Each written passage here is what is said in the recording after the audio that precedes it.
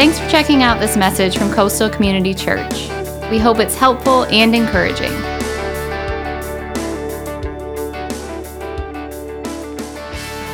Oh my goodness, I have a confession to make. I've been ready to preach this message since about 4:15 this morning. If we had carpet in our place, I would likely have already worn out the carpet. I've been pacing for so long, so I'm so glad that the time has finally come, and I hope you're excited as well. Happy Thanksgiving weekend, everybody. Hopefully you've had an opportunity to enjoy some good food, some time and family with your friends. For those who don't know me, my name is Chris Jones, and as Pastor Chris just shared, I am our church's outreach pastor. And man, I'm just so grateful for the opportunity to share the message today. So thanks for being here. We're already having a great day. I mean, we had great worship. We just were able to witness a baptism. So indeed, we are having a fantastic day already here at Coastal. And for those who are watching online, just want to say hello to you as well. Be sure to leave us a comment in the chat because we would absolutely love to engage with you throughout the service today. Now to everyone, whether you're here in person or if you're watching online, I wonder if you've had the opportunities to reflect on the good things of life. Hopefully you've taken time to express gratitude this weekend, as this is what the essence of this holiday known as Thanksgiving is all about. Now, I have no doubt for many of you, the mad dash for Christmas has already begun. Christmas trees are up, holiday parties are already being planned, and most of you are already wild and running free, engaging in that Christmas shopping. But before we completely forget about this idea, or this holiday, I should say, known as Thanksgiving, and the turkey coma, and the 5 pounds or more that you likely gained on Thursday alone, before we forget about that table that was prepared with all of its goodness, I'm hoping we can just spend a few minutes today to talk about another table that we don't think about. Now, you might be thinking, Chris, I only know of one Thanksgiving table at my house. You might even be wondering, Chris, are you talking about the kiddie table? Maybe it's this other table, because some families have them where they have so many desserts. And if you're thinking that that's a table, we would probably likely all would enjoy forgetting about that one. But I'm talking about a table today, or we're going to share today a discussion about a table that's far sweeter than any dessert you might have tasted this weekend. And friends, let me just go ahead and say it. It is certainly not the kiddie table. So we're going to dive right in today. And we're going to travel a great distance spiritually in just a short amount of time. So let's begin our time together with a look at the 23rd Psalm, and it says this: "The Lord is my shepherd, I shall not want. He makes me lie down in green pastures. He leads me beside still waters. He restores my soul. He leads me in paths of righteousness for his name's sake. And even though I walk through the valley of the shadow of death, I will fear no evil. For you are with me. Your rod and your staff, they comfort me. You prepare a table before me in the presence of my enemies. You anoint my head with oil. My cup overflows. And surely goodness and mercy shall follow me all the days of my life. And I shall dwell in the house of the Lord forever." It goes without saying, this particular passage is quite familiar. I trust that most of you have likely heard this passage before. But the words have been such a source of comfort for so many people. It offers hope and assurances to those who are not at peace and to those who are hurting.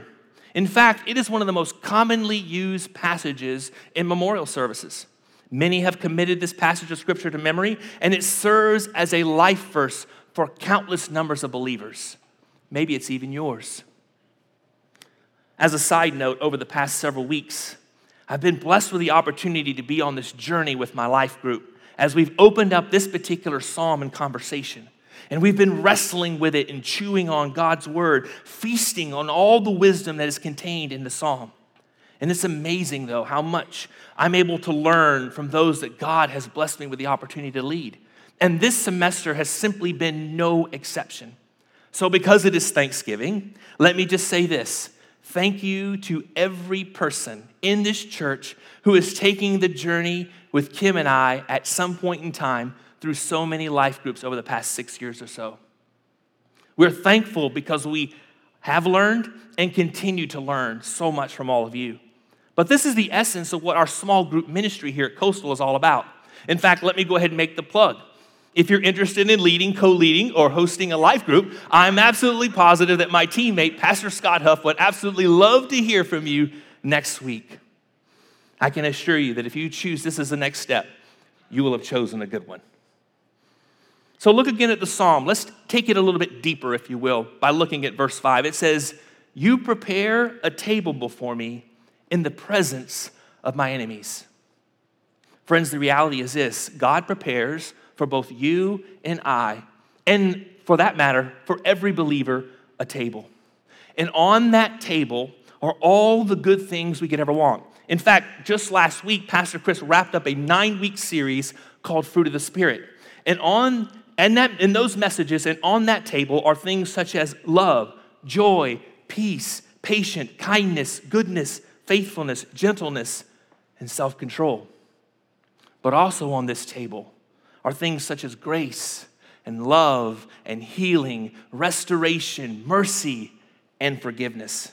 You see, God's table prepared for us contains an abundant life, not only here on earth, but the promise of an eternal salvation to come.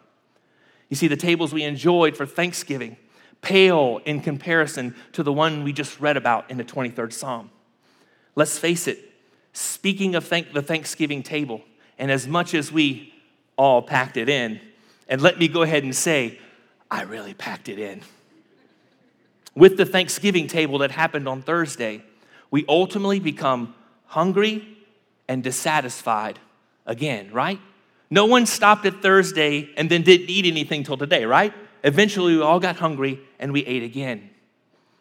But God's table, mentioned here in verse 5, offers a feast for both you and I that leaves us never wanting again. But what's interesting about the table is that it is a table for two, a table for us and our gracious host, the Lord. Look down at your outline again and read the verse. He prepares a table before me. Again, this is a table for two with all of its goodness and the one-on-one opportunity for us to fellowship with the King of Kings and the Lord of Lords.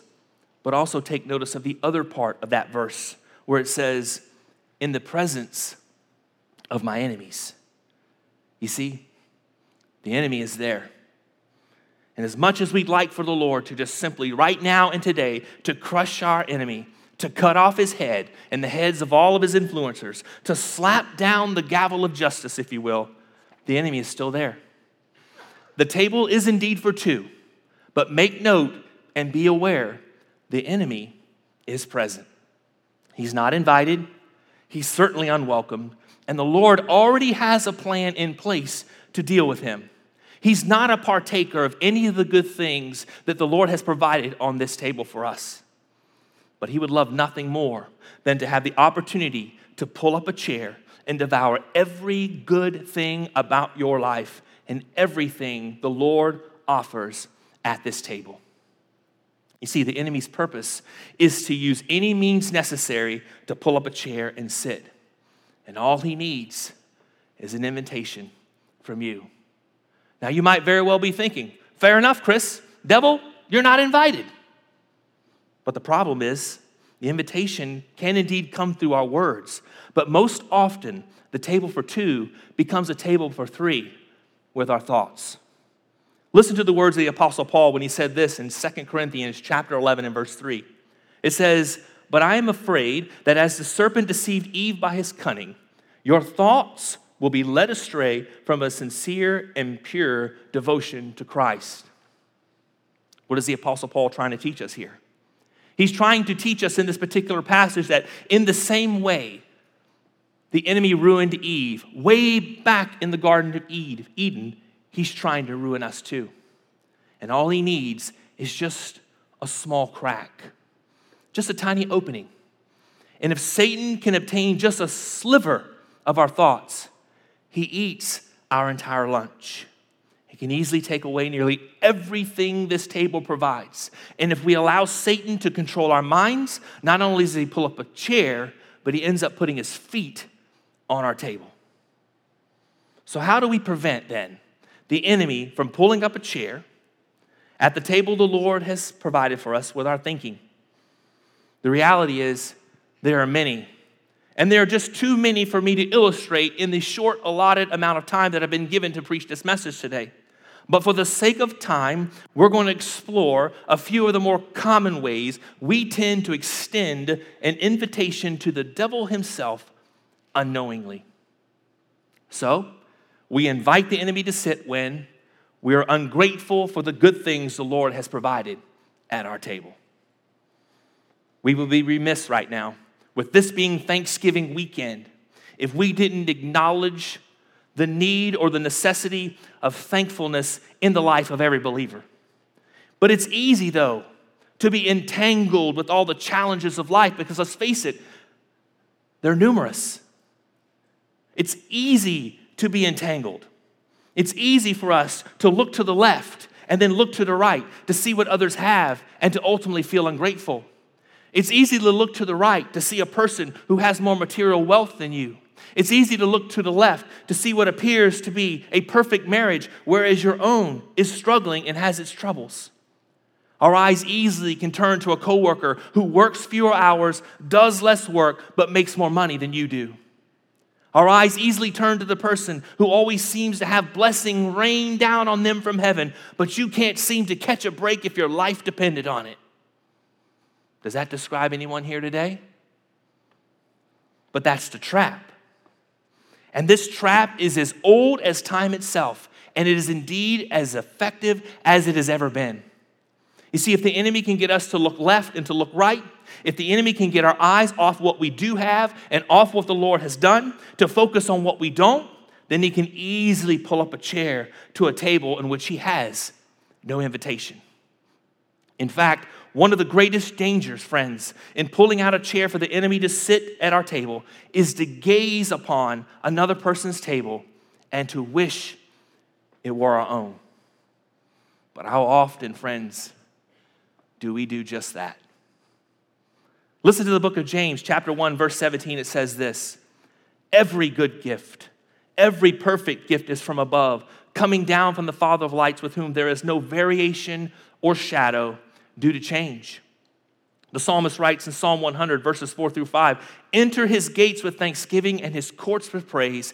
Give thanks to him. Bless his name, for the Lord is good. His steadfast love endures forever, and his faithfulness to all generations. Again, the Apostle Paul says in 1 Thessalonians chapter 5, verses 16 through 18, rejoice always, pray without ceasing. Give thanks in all circumstances, for this is the will of God in Christ Jesus for you. Church family, listen. Every good thing we enjoy in this life comes from Jesus and is because of Jesus. The passages we just read remind us very clearly that Christ is the root of all things that are good. He is never changing. He knows what we need, when and how we need it. He loves us in a way that you and I simply don't have the capacity to love him back. He is faithful, he is righteous, he is generous, and he is good. And he provides us with a satisfaction that nothing in this world can provide. And the passages we just read tell us this, that we should give thanks and glory to God because of it. But hear this, the enemy knows he pales in comparison to our Lord. Next to Jesus, he knows he loses and he simply cannot win. Therefore, his game then is to entice us to simply look away or convince us to be wrapped up in what we don't have versus what we do, to lull us into this trap of thinking Jesus isn't enough when the reality is Jesus is all we will ever need. So let me ask you, has the enemy ever pulled up a seat at your table? Perhaps a better question would be, is he seated at your table today? Think about our table, Coastal. The reality is this: we are truly a blessed church. Think of that beautiful new facility that we opened up just a few weeks ago. It is an incredible tool that we will be able to leverage for generations to come. Think of all of the children the Lord will send our way, and think of all the opportunities to lead these little ones to the Lord. And think of all the life groups we're going to be able to host. And consider all the opportunities to bless our community with that brand new space.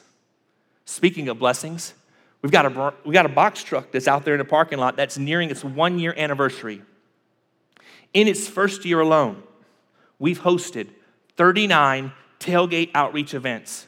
Each one of those tailgates equipped with enough food to feed nearly 200 people. Let me give you the simple math.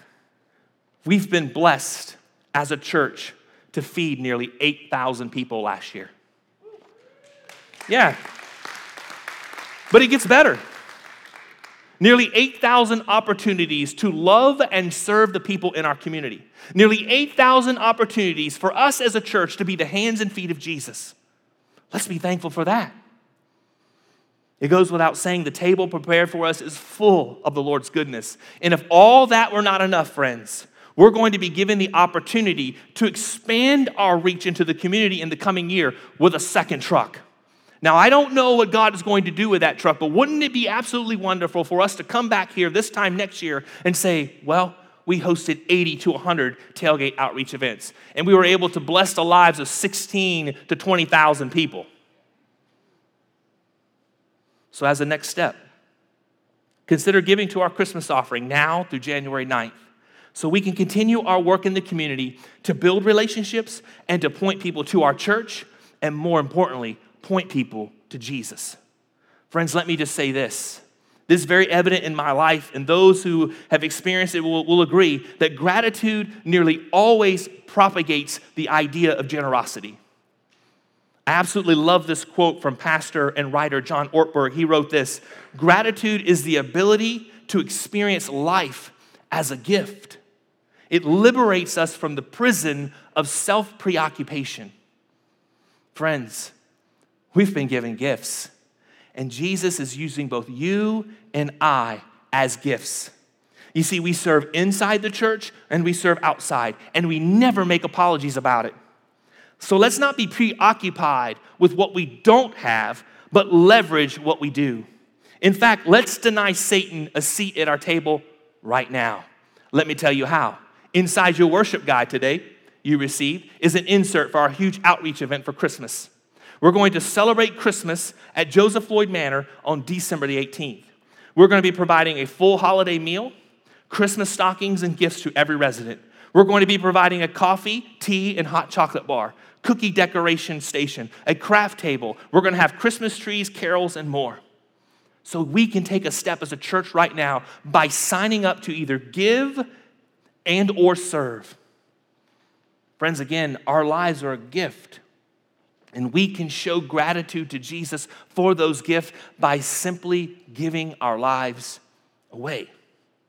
And when we serve and leverage what we have, we soon discover just how blessed we are. And we can't help in response but to give thanks to God for it. And when we do that, we are essentially kicking the chair out from underneath Satan, denying him a seat at our table. So we invite the enemy to sit when we are ungrateful for the good things the Lord has provided at our table. And we also invite him to sit when we are unforgiving to those who have hurt us.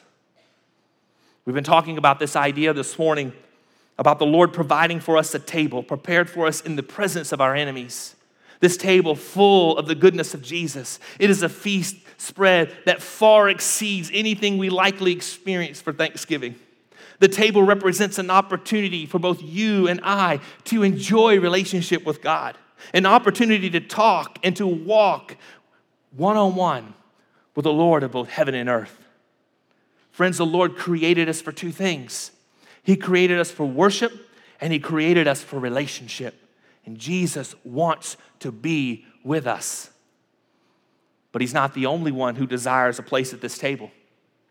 We already know that the enemy, a common enemy to all of us, wants to worm and wiggle his way to this table that is ultimately reserved for two. Again, friends, he cannot simply pull up a chair to this table unless he is invited. You see, the reality is this: Satan cannot change the reality that in Christ, he has been ultimately defeated. But he can wreak havoc, he can inflict pain and misery by invading the space in between our ears. Friends, the battleground for us occurs in our minds and in our thinking. And the enemy has so many weapons in his arsenal to use, but few things can allow the enemy to quickly seize a spot at our table than that of a spirit of unforgiveness. You see, unforgiveness is this slow, unrelenting gnawing away of our joy, of our peace, and our hope. Now, make no mistake, people and life can be cruel. And for many who hear this message today, let me just say this. I acknowledge that you've been hurt. People have said things they've taken advantage of, preyed on your goodness, and in some cases, even on your innocence. You have been hurt, your children have been scarred, or perhaps for some, you've lost everything. You feel justified in your unwillingness to forgive. Now, I don't know all the things that everyone has experienced here, but I can tell you this, I know Christ does. But allow me to interject before we go any further, just a quick disclaimer. Forgiveness is not the same as reconciliation. You see, forgiveness is a requirement. Reconciliation is optional. So if you can make peace through reconciliation, then please do so.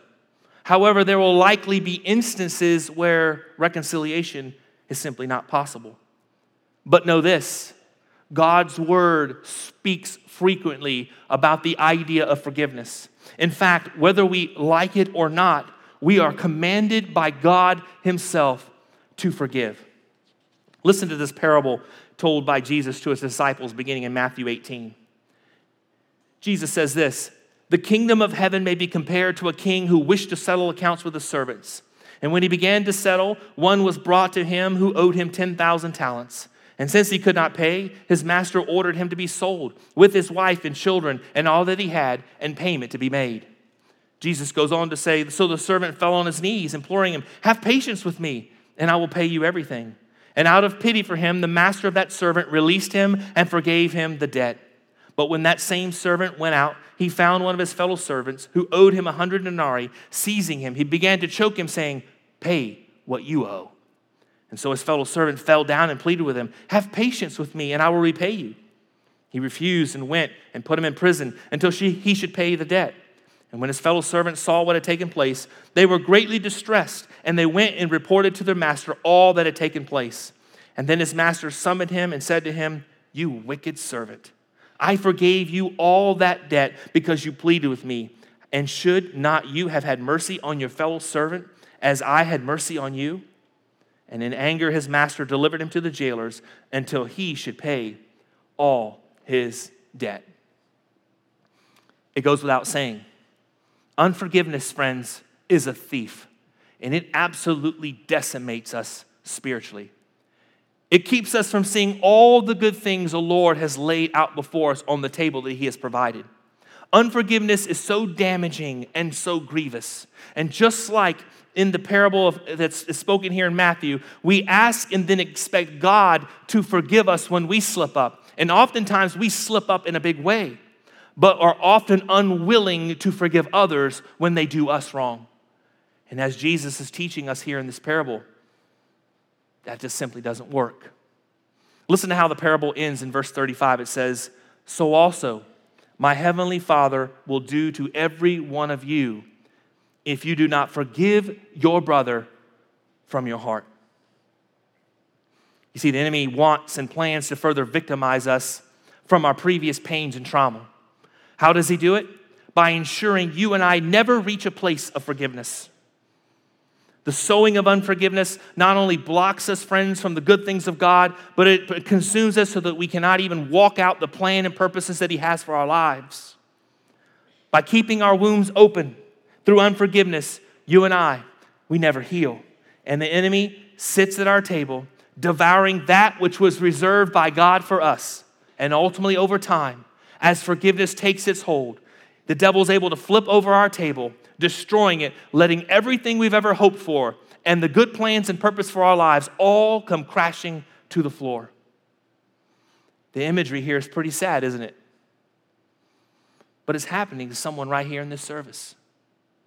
Friends, we must make the choice that the enemy is not going to rob us. He cannot pull up a chair reserved for two. He cannot have any of the good things the Lord has reserved for our lives. We've got to decide that we're going to release our own judgment on those who have hurt us and give it rightly to the one where judgment belongs. You may acknowledge the need to forgive today, but you might also confess that it feels impossible. You may even see how the enemy's at your table right now, eating your lunch because of the spirit of unforgiveness. Allow me to offer you a next step. Take a moment right now and use your Connect card to leave a prayer request. In fact, in just a little while, you'll receive an invitation to make your way back over to our prayer and decision area where you'll be able to pray with someone. If you're watching online today, you can make your way over to our church online platform by way of our church website, and there you can enter into a private chat. The idea is simply this, friends. Don't leave the service today without surrendering unforgiveness to the Lord. Why the emphasis on it? Why so strong a feeling about it? Well, the answer is simply this. The only person who loses in unforgiveness is you and me. So we invite the enemy to sit at our table when we are ungrateful for the good things the Lord has provided for us, and we are unforgiving to those who have hurt us, and we invite the enemy to have a seat at our table when we are unprepared for the schemes of the hijacker of our table. I'm not going to say anything here that you don't already know, but friends, life is no picnic, and life will never be smooth sailing. We tend to find that as we solve one problem, guess what? Another problem comes rolling in behind it. Life tends to be this constant flow of distractions and interruptions. There are work obligations, social media, school events and sports. There's grocery shopping that needs to be done, and bills that need to be paid. There are medical concerns that some are dealing with, difficult family members, troubled marriages, and more. Life is tough, but you know what? The enemy has a way of making it even tougher. However, when we allow Satan to pull up a table for us by the Lord, it gets even tougher, because no longer is the enemy just working in the circumstances, but he's working in your head to hijack how you deal with those circumstances. When we aren't prepared, the enemy has an easy way to hijack our table. So let me ask you, has he hijacked your table? Is he already eating your lunch? Do you want him to leave, but you aren't quite sure how to send him packing? Listen to what the Apostle Paul says in Ephesians chapter 6, verse 10 through 11. It says, "Finally, be strong in the Lord and in the strength of his might. Put on the whole armor of God, that you may be able to stand against the schemes of the devil." Very interesting, I found a recent poll of about 3,000 people who indicated only 13% of its respondents read the Bible every day.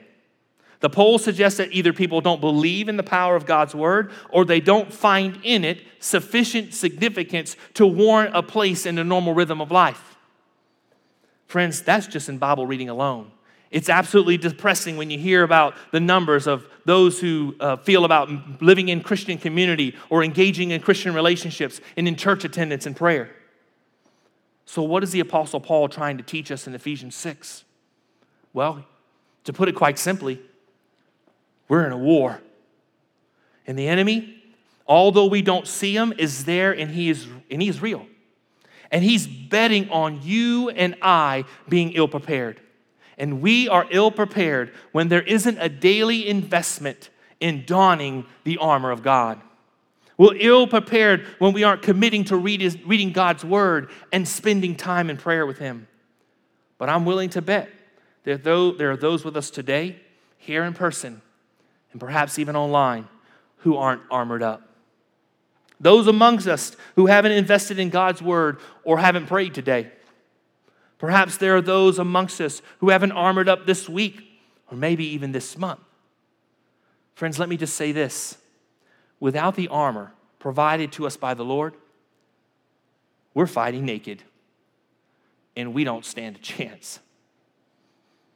Listen to James chapter 4 and verse 7. It says this, submit yourselves therefore to God.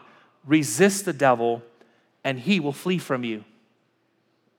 But to resist the devil, friends, the first step is we got to armor up.